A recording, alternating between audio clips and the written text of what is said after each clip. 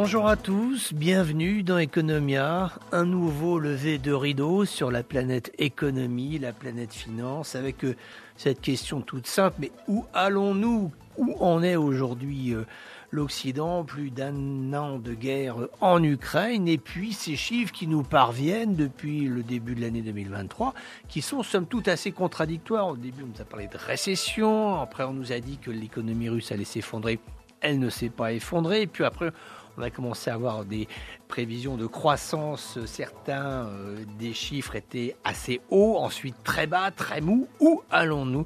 Nous allons poser la question à une éminente économiste française, Catherine Mathieu, qui travaille à l'FCE et qui est absolument excellente et qui va essayer de nous dire où allons-nous, encore une fois, puisque c'est tout à fait essentiel pour les prévisions de tous ceux qui sont aujourd'hui aux affaires. Ensuite, nous irons faire un saut en Palestine. Nous irons à la rencontre des populations de Gaza. Il y a la reprise des combats avec Israël et ce territoire palestinien, Gaza martyrisé, Gaza détruit, Gaza qui tente de se reconstruire et qui est de nouveau confronté à des combats alors qu'il y a une économie gazaoui qui est dans une situation absolument désastreuse. Nous retrouverons notre correspondante sur place, Valérie Ferron. Ensuite, notre tour du monde, bien évidemment le Proche-Orient, avec les inquiétudes de la Banque mondiale concernant le Liban et la Tunisie. Alors, on a eu le droit à des rapports, mais maintenant, est-ce qu'il y a des mesures concrètes qui ont été engagées ?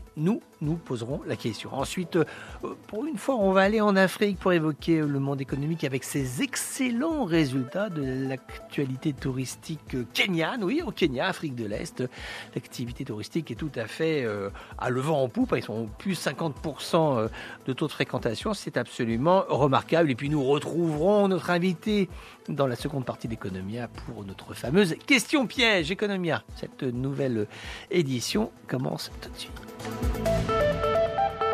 Nous le disions à l'instant, il y a parfois de quoi y perdre, si ce n'est son latin, en tout cas son vocabulaire économique de base. On a du mal à s'y retrouver, tous ces chiffres, toutes ces prévisions, tous ces éléments même parfois prédictifs qui nous vont un jour sur de la récession, le lendemain sur des croissances très molles, très fortes, très dures. C'est très très très compliqué de s'y retrouver. Donc nous allons nous tourner vers Catherine Mathieu qui est économiste à l'EFCE. Catherine Mathieu, d'abord, merci beaucoup d'avoir accepté notre invitation dans Economia. Est-ce que vous aussi, de temps en temps, vous vous sentez pas un peu perdu lorsque vous voyez tous ces chiffres qui sont produits à la fois par les grandes institutions internationales, par les économistes, par les cabinets d'études ? On a parfois du mal à s'y retrouver. Est-ce que la planète Terre va bien, va moins bien depuis le début de la guerre en Ukraine ? Alors, je ne me sens pas perdue, mais je reconnais qu'il y a beaucoup d'informations qui sont données au fil des jours et qui parfois peuvent sembler contradictoires. Donc, pour répondre déjà à votre question sur est-ce que la planète Terre va mieux depuis le début de la guerre en Ukraine, eh bien non, bien sûr, c'est vraiment un grand choc. Cette guerre en Ukraine, un choc bien sûr pour l'Ukraine, un choc pour l'Union européenne aussi qui est aux portes de l'Ukraine et ce choc a beaucoup bouleversé sur le plan économique la situation de l'Union européenne depuis un an maintenant. Alors ce choc, il a bien sûr joué d'abord en conduisant à une hausse des prix du pétrole et du gaz. Or, dans l'Union européenne, on est très consommateur du gaz, en particulier du gaz russe. Donc, pour les économies qui utilisent beaucoup de gaz russe, en particulier dans l'Allemagne, bien sûr. L'Allemagne, bien sûr, qui l'utilise beaucoup pour sa production industrielle et pour le chauffage des ménages, il y a un choc qui est très important en termes de prix. C'est d'abord ressenti, bien sûr, sur la facture des entreprises et des ménages. Mais excusez-moi de vous couper, il y a un choc ou il y avait un choc ? C'est-à-dire est-ce que 12 mois après le début de la guerre, on ne peut pas aussi se dire que finalement le paramètre est intégré, à savoir une raréfaction de la disponibilité du gaz russe dans l'espace Schengen ? Est-ce que ça aujourd'hui, est-ce qu'on est toujours dans la séquence du choc ou est-ce que c'est derrière nous et on ne s'est pas finalement habitué à la recomposition des livraisons énergétiques à destination de l'Union européenne ? Alors, on est toujours dans la séquence du choc, dans la mesure où il y a eu d'abord la hausse des prix du gaz, il y a eu ensuite les sanctions qui ont été prises par les pays de l'Union européenne et la décision prise de freiner, voire d'arrêter les approvisionnements de gaz. Donc ça, c'est un élément important. Il y a eu une recomposition des achats de gaz qui a, semble-t-il, été plus rapide que ce qu'on pouvait penser il y a quelques mois, en particulier en faisant venir du gaz naturel liquéfié des États-Unis, en réduisant aussi la consommation de gaz à l'intérieur de l'Union européenne. Donc ça, c'est un autre effet qui joue pour le coup par les quantités et non pas par les prix. Et on a vu, en particulier en Allemagne, la production industrielle dans les productions qui utilisent beaucoup de gaz se réduire depuis le début de la guerre en Ukraine. Donc là, en fait, on a un choc à la baisse sur les productions qui sont très consommatrices de gaz, en particulier donc en Allemagne. Donc on a ce deuxième élément qui a joué sur les productions. Aujourd'hui, on est dans une situation où les prix du gaz ont beaucoup baissé. Ils ont baissé plus rapidement que ce que la plupart des prévisionnistes anticipaient au début de la guerre en Ukraine. Donc ils ont baissé plus rapidement parce que on a réduit notre consommation plus rapidement que ce qu'on pouvait penser, parce qu'on a su acheter du gaz dans d'autres pays, en particulier en provenance des États-Unis, et le faire livrer plus rapidement que ce qu'on pouvait penser. Et donc aujourd'hui, on a une situation qui est revenue à la normale quasiment. Du gaz, Non, mais quasiment voilà, à la normale avant la guerre en Ukraine. Donc ça, c'est un élément du point de vue économique qui est bien sûr positif pour les économies européennes, puisque ça veut dire qu'aujourd'hui, on peut acheter du gaz à un prix qui est revenu à celui d'avant la crise. Mais mais excusez-moi de revenir juste sur ce point. C'est pas du tout pour vous faire dire quelque chose, mais est-ce que aujourd'hui est-ce que nos décideurs ont finalement intégré que on peut se débrouiller sans le gaz russe, on peut passer un hiver. Souvenons-nous, Catherine Mathieu, des inquiétudes qui étaient notamment celles des Français, se disant mais l'hiver, on va obligé de tout couper, il va falloir mettre des pulls, ça va être horrible, ça va être difficile. Finalement, ça passe. Et finalement, voyez-vous, c'est comme si on semblait s'être accoutumé à cette situation d'urgence qu'est la guerre en Ukraine, mais avec une baisse des tensions et finalement l'acceptation que l'Europe économique peut vivre avec une guerre qui est quasiment à sa frontière. Je dirais plutôt qu'en fait, l'Union européenne a su s'adapter. Oui. Sans doute plus rapidement que ce qu'on pouvait craindre avec la hausse, en tout cas en ce qui concerne l'alimentation, l'approvisionnement en gaz. Effectivement, on a su à la fois réduire la consommation de gaz, que ce soit en matière de production industrielle fortement consommatrice de gaz ou de chauffage, parce que malgré tout, si on prend le cas de la France, on a su mettre en place cette petite baisse des températures pour le chauffage de chacun est supposé ne pas chauffer à plus de 19 degrés. Donc ça a permis de réduire déjà aussi la consommation de gaz chez nous, de porter des pulls, voire des pulls à col roulé, comme nous l'avait suggéré notre ministre de l'économie. Donc on a su faire de petits efforts pour réduire un peu notre consommation. On a surtout su, je dirais aussi, stocker le gaz avant l'arrivée de l'hiver. Et aujourd'hui, tout de même, un certain nombre de spécialistes nous alertent sur le fait que si la guerre en Ukraine continue, ce qui a priori va se produire, malheureusement probable aujourd'hui, il va falloir restocker pendant l'été, avant le prochain hiver. On a eu aussi la chance d'avoir un hiver relativement peu rigoureux. Ça, on ne peut pas non plus dire ce que l'hiver sera l'an prochain. Et donc, on risque de se retrouver à l'été dans une situation qui ne serait pas si favorable que cela si la guerre a continué, si on n'a pas réussi à reconstituer les stocks de gaz à des niveaux suffisants. D'accord, mais si on prend soit totalement derrière nous. Catherine Mathieu, si vous prenez un regard clinique, va-t-on dire, vous en tenez à la vérité des choses, des faits et des actes. Souvenez-vous, beaucoup se moquent de l'Union européenne, disant ça marche pas très bien, etc. Cette espèce de machine de fonctionnaires, ça coûte très cher, etc. Mais quand vous regardez ce qu'ont été les réactions et les attitudes, les comportements de cette Union économique européenne, Est-ce que finalement, à la lueur de ce drame absolu qu'est l'Ukraine, il ne faut absolument pas s'en féliciter, mais est-ce qu'on ne peut pas se dire, finalement, ça n'a pas si mal marché que ça? Ou alors est-ce que ce serait péché par euro-optimisme? Mais est-ce que finalement l'Union européenne s'en sort pas si mal que ça dans une situation qui est difficile, il faut l'avouer? Alors là, l'Union européenne ne s'en sort pas si mal que ça, mais elle ne s'en sort pas si mal que ça, surtout parce qu'il y a eu des réponses de politique économique au niveau national, hein. Ce sont surtout les pays eux-mêmes qui ont commencé par prendre des décisions. Et si on regarde encore une fois en particulier le cas de l'Allemagne, on voit qu'il y a des mesures qui ont été prises pour limiter l'impact de la hausse des prix du gaz pour la consommation des ménages, pour la production des entreprises. Toutes ces mesures ont été prises au niveau de l'Allemagne, pour l'Allemagne. Et c'est la même chose dans de nombreux pays. Donc finalement, la réponse de l'Union européenne, elle a été, je dirais, assez rapide en termes de sanctions. Par rapport aux importations russes. Mais pour ce qui concerne les mesures de soutien national pour les ménages comme pour les entreprises, les mesures de soutien, elles ont été principalement sur le plan national. Donc de ce point de vue-là, on peut dire les économies de l'Union européenne ont réussi à atténuer le choc des prix pour les ménages et les entreprises de leur pays, mais on n'a pas eu de réponse coordonnée. D'ailleurs, je ne sais pas si c'est ça qui aurait été le mieux, parce que c'est tout de même au niveau national qu'on peut rapidement prendre des mesures qui répondent aux besoins du pays. Et comment a réagi cette Grande-Bretagne fraîchement divorcée de l'Union européenne? Alors à la fois il y a le Brexit, ensuite il y a eu le coup dur qui a été incarné par ce conflit ukrainien.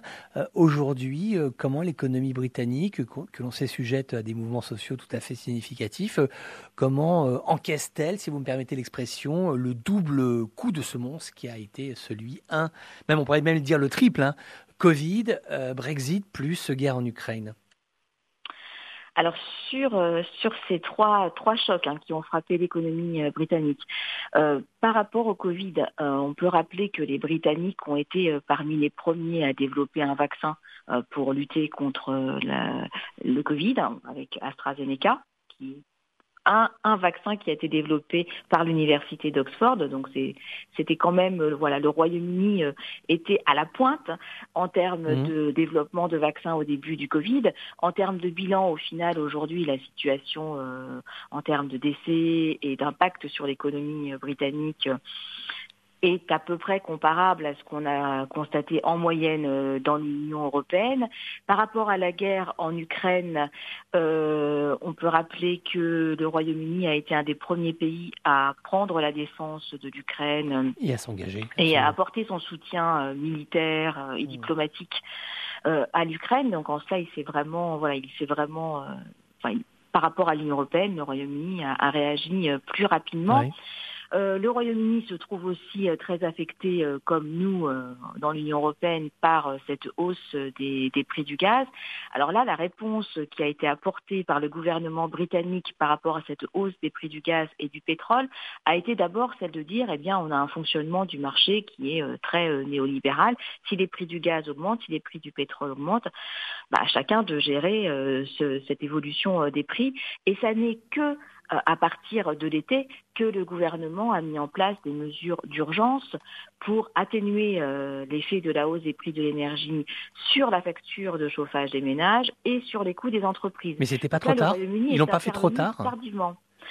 De mon point de vue, ils l'ont fait trop tardivement. C'est-à-dire, ils ont commencé à prendre en compte le fait que les ménages les plus pauvres au Royaume-Uni allaient avoir du mal à continuer à se chauffer, mais ils l'ont pris en compte tout d'abord de façon très limitée par des prestations données aux ménages britanniques, mais sans du tout mettre de plafonnement sur l'évolution du prix du gaz. Donc autrement dit, il n'y a pas eu de bouclier tarifaire comme on l'a mis en place très tôt en France. Et donc en fait, les Britanniques se sont retrouvés à avoir l'augmentation des coûts de l'énergie, une inflation qui a accéléré plus rapidement que dans d'autres pays européens, et en particulier que dans les pays européens qui ont mis en place des boucliers tarifaires comme la France. Et donc, c'est une situation qui a contribué à faire monter les tensions sociales au Royaume-Uni. Et le troisième point, qui est souvent, bien sûr, qui nous est souvent rappelé aujourd'hui, Oui. Derrière ces tensions sociales, vous avez mentionné le terme Brexit, mais pour moi, il faut remonter bien avant pour voir la racine de ces tensions aujourd'hui. Quand on regarde les secteurs qui sont en grève au Royaume-Uni, ce sont principalement le secteur de la santé, le secteur de l'éducation, le secteur des transports ferroviaires. Des secteurs, en particulier pour la santé et l'éducation, où il y a eu 13 années d'austérité budgétaire qui ont été appliquées depuis que les conservateurs sont au pouvoir, où il y a eu de très faibles hausses de salaire. Et si on prend en particulier le cas de la santé, des infirmières, des médecins qui ont été en première ligne pour gérer la situation pendant la période Covid et qui se retrouvent à avoir des conditions de travail qui sont aujourd'hui très dégradées, à la fois en termes de niveau de salaire qui ont augmenté beaucoup moins vite que dans le secteur privé au Royaume-Uni, et puis de conditions de travail qui sont devenues plus difficiles. Justement, vous en avez parlé. Ça fait des années que dans le NHS, on essaye de recruter et on n'arrive pas, le gouvernement n'arrive pas à recruter parce que le secteur n'offre plus des conditions de travail qui sont jugées correctes. C'est-à-dire qu'il y a une non-corrélation, va-t-on dire, entre le montant du salaire et le coût de la vie réelle qui puisait sur Londres est absolument délirant. Enfin, Londres est vraiment une des capitales les plus chères au monde. Alors, vous avez dit le mot, ce qui fait peur à tout le monde, c'est le mot inflation, parce que nous-mêmes, au Maghreb, on en souffre énormément. En Afrique aussi, c'est vraiment extrêmement pénible. On vit vraiment une période de tension sur les pouvoirs d'achat. Est-ce qu'aujourd'hui, à l'échelle on va dire du monde occidental, est-ce qu'on n'est pas en train d'assister à une sorte de décrochage à la lueur de cette crise, enfin de ces trois crises, va-t-on dire, qu'on a évoquées à l'instant, une sorte de décrochage entre des jobs hyper bien payés pour des gens très très bien formés, issus de grandes écoles, souvent des écoles de commerce, et puis des emplois plutôt bas de gamme, qui sont souvent mal payés, qui vous permettent d'éviter de tomber dans la misère, mais qui ne vous permettent pas non plus de sortir dans une sorte de situation de pauvreté qui ne dit pas véritablement son nom. Est-ce qu'il n'y a pas une sorte de césure ? En France, on a dit la France qui va bien, la France qui va mal, mais est-ce qu'à l'échelon du monde occidental, on n'est pas en train d'assister à ce type de fracture entre deux versants assez opposés l'un de l'autre du monde du travail en Europe et en Occident ?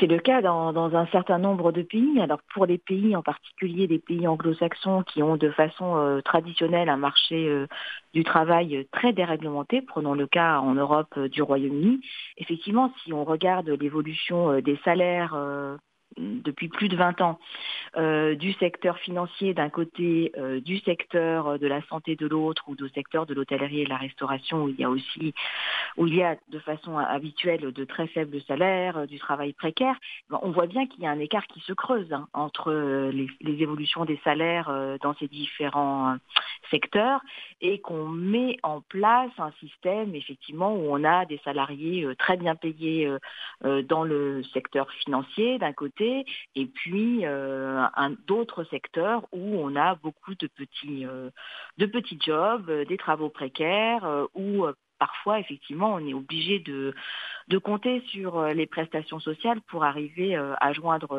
les deux bouts. Donc, ou même parfois de faire deux travails. Même il y a des gens qui cumulent les jobs pour pouvoir... Oui, dans le cas au Royaume-Uni, c'est particulièrement le cas. Alors ça, c'est, on va dire, un peu habituel pour l'économie britannique, mais on le voit aussi se développer dans d'autres économies. On l'a vu par exemple en Allemagne, où ça n'était pas du tout le modèle traditionnel, avec justement le développement de ces mini-jobs, des travaux à temps partiel, généralement occupés par des femmes, généralement très peu payés. Enfin bon, on a ce monde du travail effectivement qui est en pleine mutation quand même, qui est en train de bouger. Et en plus, c'est comme très très étrange, c'est-à-dire qu'on avait le sentiment qu'il s'était passé quelque chose au moment de la crise du Covid-19 avec tous ces travaux qui ont été faits sur la relocalisation des emplois et sur le départ des ruraux à la campagne qui pouvaient travailler depuis chez eux. Donc tous ces efforts qui ont été faits par les entreprises pour éviter les concentrations de personnes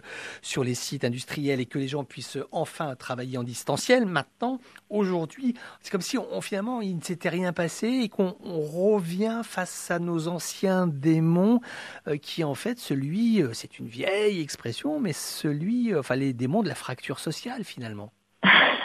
Mais il faut bien voir que ce Covid, effectivement, qui a été un choc très important pour la vie des citoyens sur la Terre et pour nos économies, n'a pas duré si longtemps que ça. Oui, absolument. Finalement, on est sur une période de 2 ans environ, qu'on a pendant cette période-là effectivement vu un certain nombre de transformations sur le monde du travail qui reste toujours là aujourd'hui, parce que le télétravail reste toujours quelque chose de très présent dans les métiers où bien sûr il est possible de télétravailler. Ça c'est quand même quelque chose qu'on constate, qu'on observe, toujours le maintien du télétravail quand c'est possible de le faire, mais sur nos habitudes de vie, sur le fait simplement d'utiliser des véhicules pour nos déplacements, sur le retour du tourisme et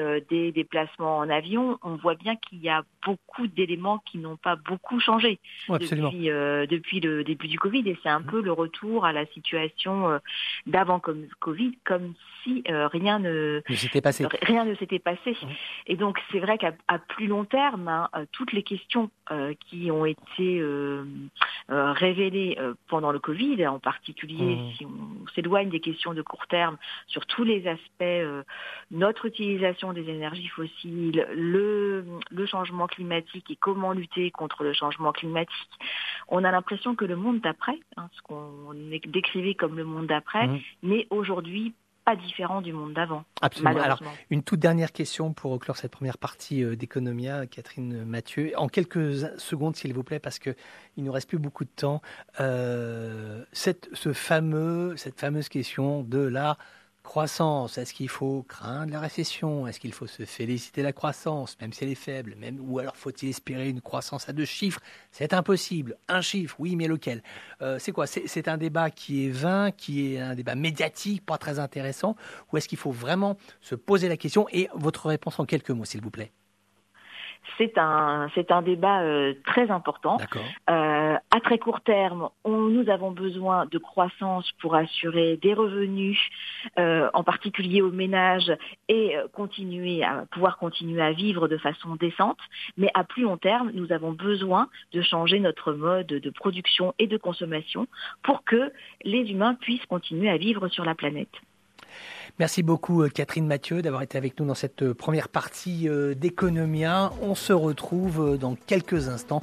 Ce sera pour notre question piège. À tout de suite.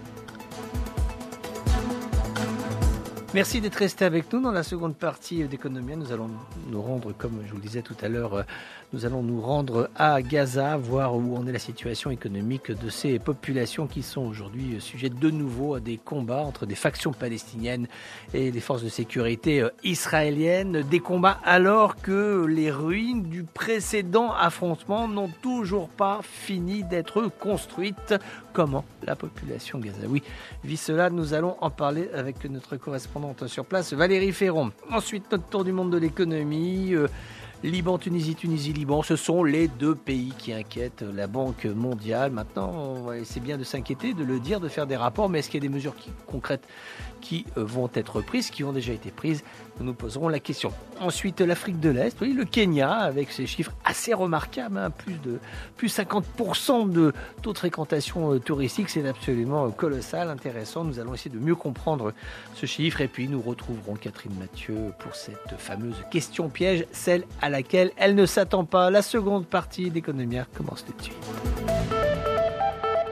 Cela fait plusieurs mois que la tension était croissante, notamment sur la zone de Naplouse, zone économique dans les territoires palestiniens totalement sinistrés, qui se révoltent contre les mesures qui sont prises par les autorités israéliennes, par les forces de sécurité israéliennes qui sont tout autour. Et il s'est produit, suite à l'élection législative anticipée israélienne, suite à la nomination d'une nouvelle équipe gouvernementale, gouvernementale. Il s'est produit beaucoup d'affrontements ces derniers jours avec donc ces répliques. On a eu d'une part une opération de l'armée israélienne cette semaine qui est allée à la recherche de 3 dirigeants d'une faction palestinienne. Ensuite, il y a eu cette réplique de la part des manifestants. Il y a eu quasiment quand même plus de 11 tués et une centaine de blessés. Bilan tout à fait conséquent. Et puis cette opération de frappes aériennes israéliennes. Et puis ensuite cette réplique de tirs de roquettes des factions palestiniennes vers le territoire israélien. Bref, on est dans une situation où on a le sentiment qu'on redémarre vers un schéma d'affrontement ouvert, d'affrontement décomplexé, et au milieu, cette population civile qui n'a même pas fini de reconstruire les dommages causés par les derniers affrontements israélo-palestiniens. Aujourd'hui, ce territoire gazaoui qui est l'un des territoires au monde où il y a le plus de concentration de population, au point que les eaux sont imbuvables, au point que l'activité économique est saturée, au point qu'il est extrêmement difficile d'y vivre normalement. Gaza, territoire meurtri par la guerre. Nous nous y rendons avec notre correspondante en Israël, Valérie Ferron. Plus de 60% des 2 millions d'habitants de la bande de Gaza continuent d'avoir besoin d'aide humanitaire selon un récent rapport de l'Agence des Nations Unies OCHA qui rappelle la cause principale de cette pauvreté, le blocus israélien qui enferme hommes, femmes et enfants dans 365 km² et contrôle les produits qui ont le droit d'entrer ou de sortir de ce territoire palestinien. La puissance occupante israélienne a également imposé une zone tampon large d'environ 300 mètres tout le long de la ligne frontalière terrestre. Or, c'est dans cette région que se trouvent les terres agricoles les plus fertiles. Israël régule également la grandeur des zones de pêche, en général entre 3 et 6 000 marins, loin des 12 000 auxquels les pêcheurs ont le droit de prétendre. Ces derniers, de même que les agriculteurs, risquent donc en permanence leur vie. Ces derniers, de même que les agriculteurs, vivent au-dessous du seuil de pauvreté. Suite à des pressions de Washington l'an dernier, Israël a desserré un peu les taux en octroyant des permis de travail à des ouvriers et à des milliers d'hommes d'affaires, mais sans que cela ne puisse changer la situation qui a plus besoin d'une solution politique qu'économique. En Palestine, Valérie Ferron pour Média. Voilà, et c'est vrai ce que dit Valérie quand on voit l'ensemble des 6 chiffres qui sont produits de ces analyses, ces éléments de vécu qui nous ont été racontés à l'instant même. Quand on voit ce qu'est aujourd'hui ce capharnaüm économique, on se dit mais comment la population peut-elle avoir le moindre espoir politique au sens le plus large du terme, politique induisant bien évidemment les relations de force entre un État en devenir et un État constitué, à savoir Israël, mais ne serait-ce la vie au jour le jour, la vie quotidienne, comment faire pour s'en sortir. Et c'est vrai que les gens étant absolument désespérés, on se retrouve aujourd'hui dans des situations qui deviennent absolument ingérables d'un point de vue sécuritaire. Donc il y a aujourd'hui énormément d'inquiétudes. Et d'ailleurs aussi, il faut le rappeler, c'est vrai que les autorités israéliennes sont tout à fait inquiètes sur le fait que l'autorité palestinienne a du mal à avoir le contrôle sur les factions de Naplouse qui sont extrêmement remontées. Ce sont les plus jeunes, ce sont les plus dynamiques, ce sont les plus déterminés qui aujourd'hui semblent renouer dans une logique de conflictualité avec l'État israélien. Tout ceci est de mauvais augure pour le futur. Mais que s'est-il donc passé cette semaine dans le monde arabe ? Eh bien, si nous avions l'âme un peu mutine, nous pourrions dire il ne s'est rien passé. Oui, parce que la Banque mondiale a beau nous avoir dit qu'elle était inquiète au sujet de la Tunisie et du Liban, et il y a matière à, et bien finalement, cette Banque mondiale qui nous promettait des actions décisives, on avait le sentiment que ça allait bouger, et bien finalement, on attend toujours qu'il y ait des décisions qui soient prises en termes de mesures palpables, concrètes, pour venir en aide à l'économie de ces 2 pays. Le Liban qui est toujours en train de se battre avec la double parité, c'est-à-dire que $1 que vous alliez l'échanger à la banque ou que vous alliez l'échanger dans la rue sous une porte cochère chez quelqu'un qui va trafiquer un petit peu les billets chez lui, eh bien ce n'est pas le même taux, ce n'est pas la même parité. Et aujourd'hui, il y a toujours cette problématique du poids des réfugiés économiques syriens qui ne rentrent plus. Il y avait ce programme qui avait été initié par les autorités de Beyrouth de faire rentrer les réfugiés syriens chez eux.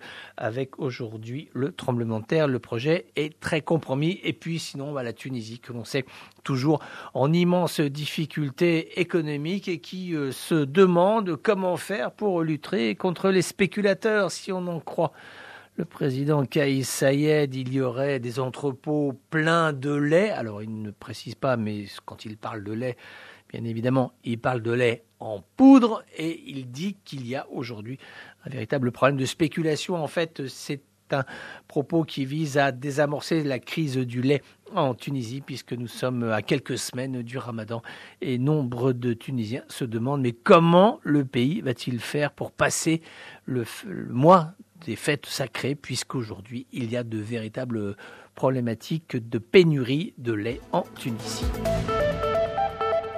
Évidemment, on reste dans les problématiques de parité. On avait parlé dans Economia il y a quelques semaines, cette problématique encore quasiment identique avec le dollar en Irak. Et donc finalement, il a été décidé, après que le patron de la Banque centrale irakienne ait été remercié par les plus hautes autorités du pays. Il avait dit « je vais m'en occuper, ça va marcher ».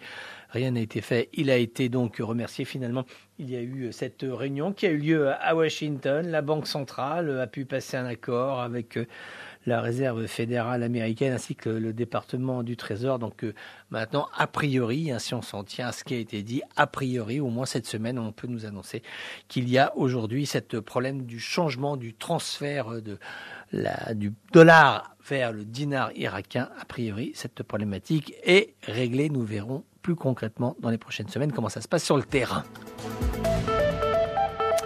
Doucement mais sûrement, on en parlait, mais finalement tout cela se concrétise. La Russie, les Émirats arabes unis, les Émirats ont approuvé une licence qui va permettre à la banque russe MTS d'opérer dans le pays. C'est une information qui est tout à fait officielle, qui est somme toute dans la logique de ce qui a été initié par le président Poutine, à savoir de travailler avec sa diplomatie plus en profondeur sur les pays du Golfe afin d'y trouver là des lieux de relais, des lieux de prospérité financière.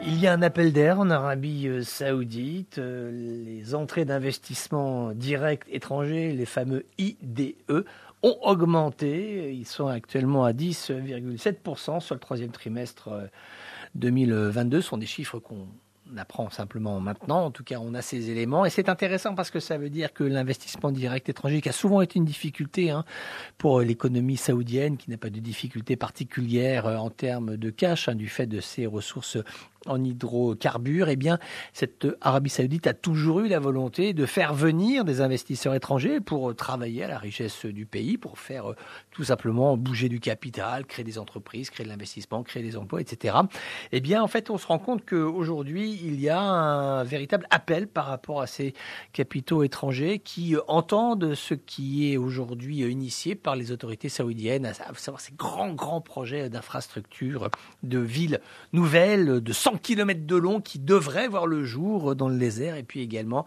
ce dont on en avait parlé aussi dans Economia, c'est ce projet de rétablir, d'équilibrer la puissance industrielle, le tertiaire aussi saoudien sur l'ensemble des grandes villes et moyennes villes du pays. La capitale, bon, ça c'est une chose, c'est un lieu évidemment économique fort, mais qu'il y ait des activités qui soient mieux réparties sur l'ensemble du territoire national saoudien. Et c'est vrai qu'à partir du moment où il y a de l'investissement étranger qui vient investir et travailler dans les villes de province, dans les gouvernorats de province, c'est toujours plus positif pour le dynamisme économique de ce grand pays du monde arabe.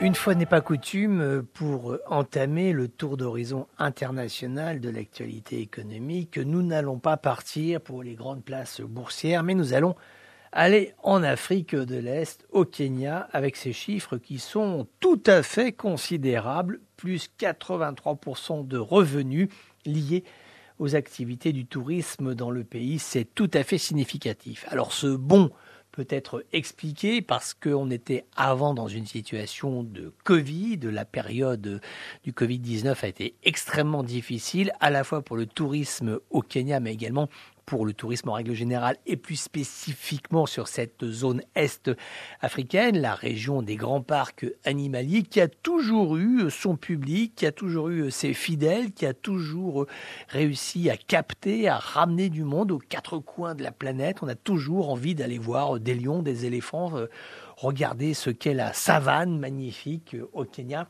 Et pourtant, il y avait donc eu cette baisse au moment du Covid-19 qui était pour les raisons de confinement que l'on sait.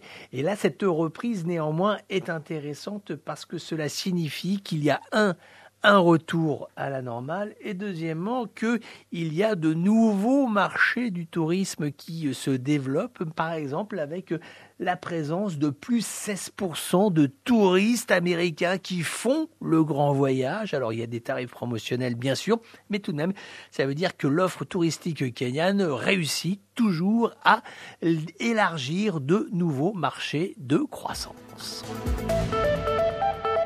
C'est l'attente en France sur ce dossier éminemment sensible qui est celui de la retraite, du départ à la retraite.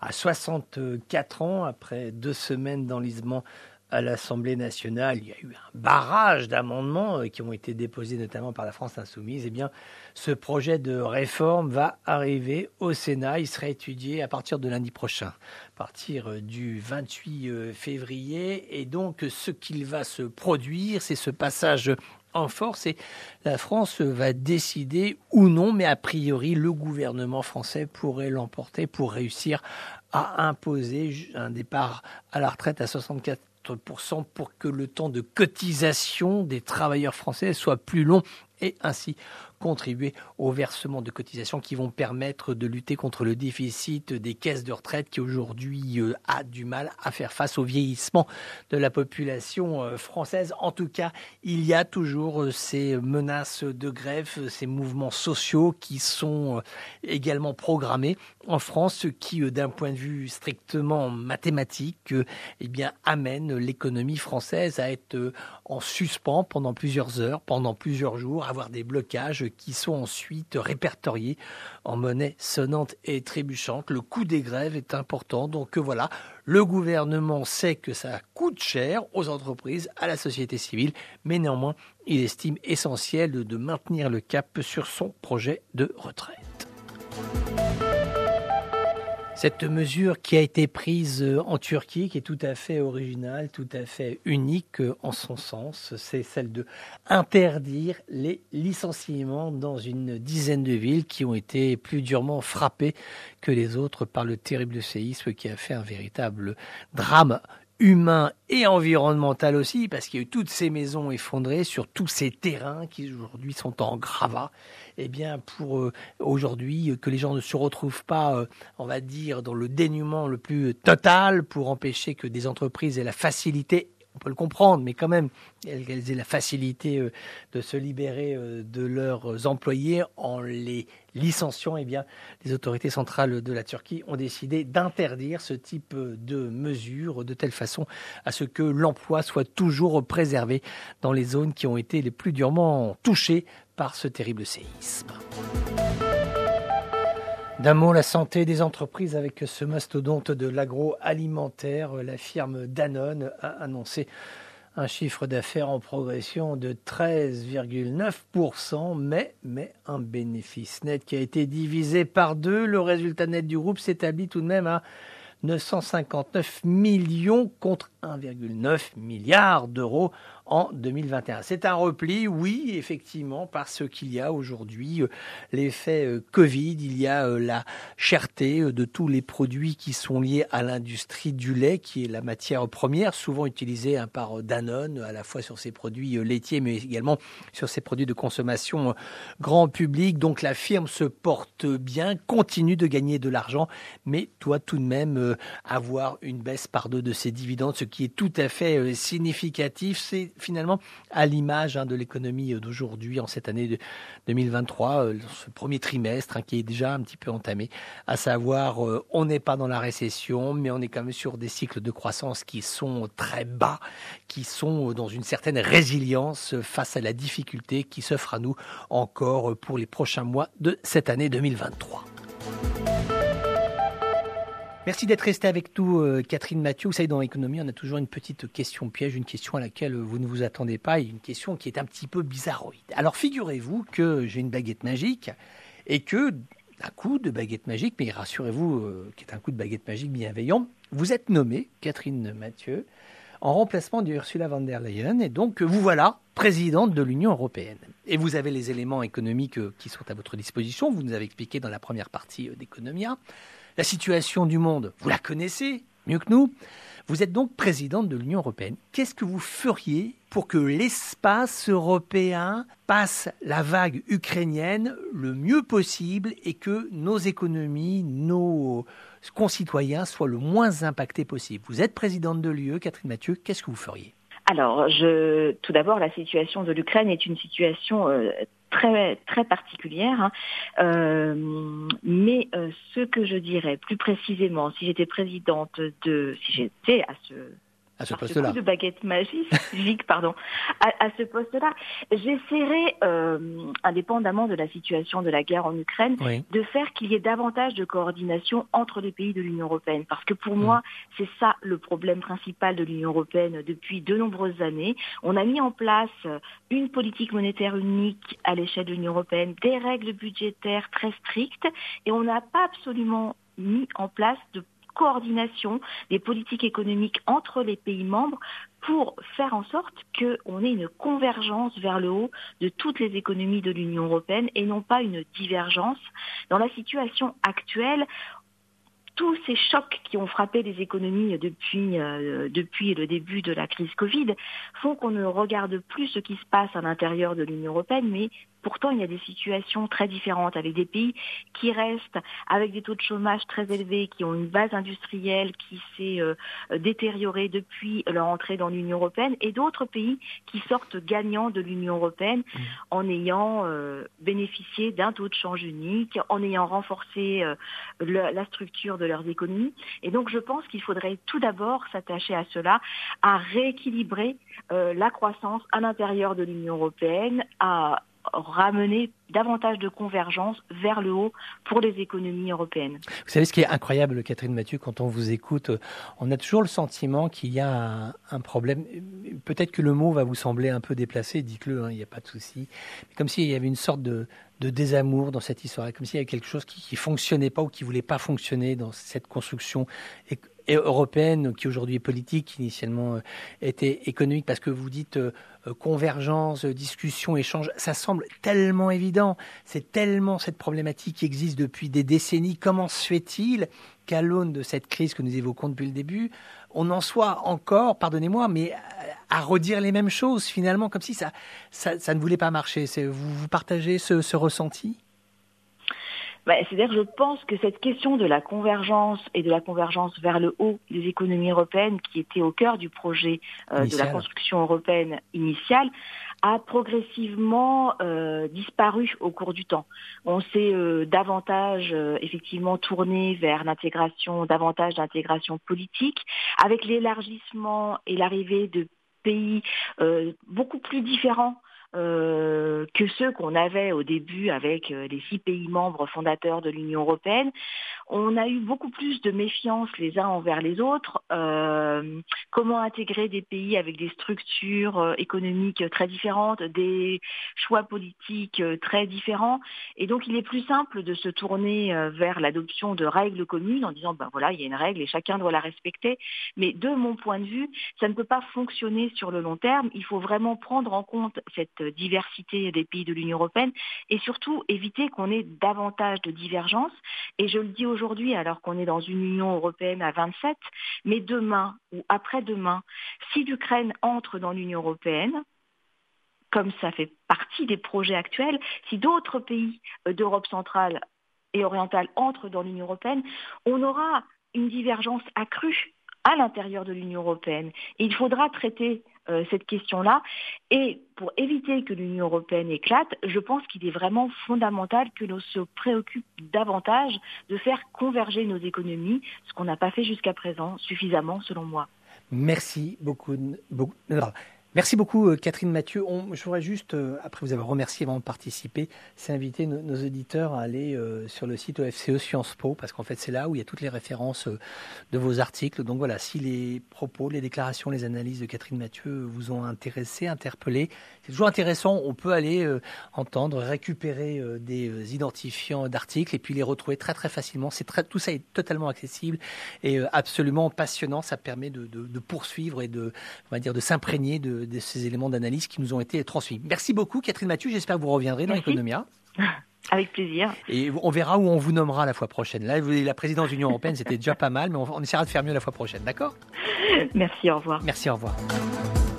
Voilà, Economia est terminé, Economia s'achève, Economia vous souhaite une excellente semaine à l'écoute de Radio Méditerranée Internationale. On se retrouve très bientôt sur nos ondes.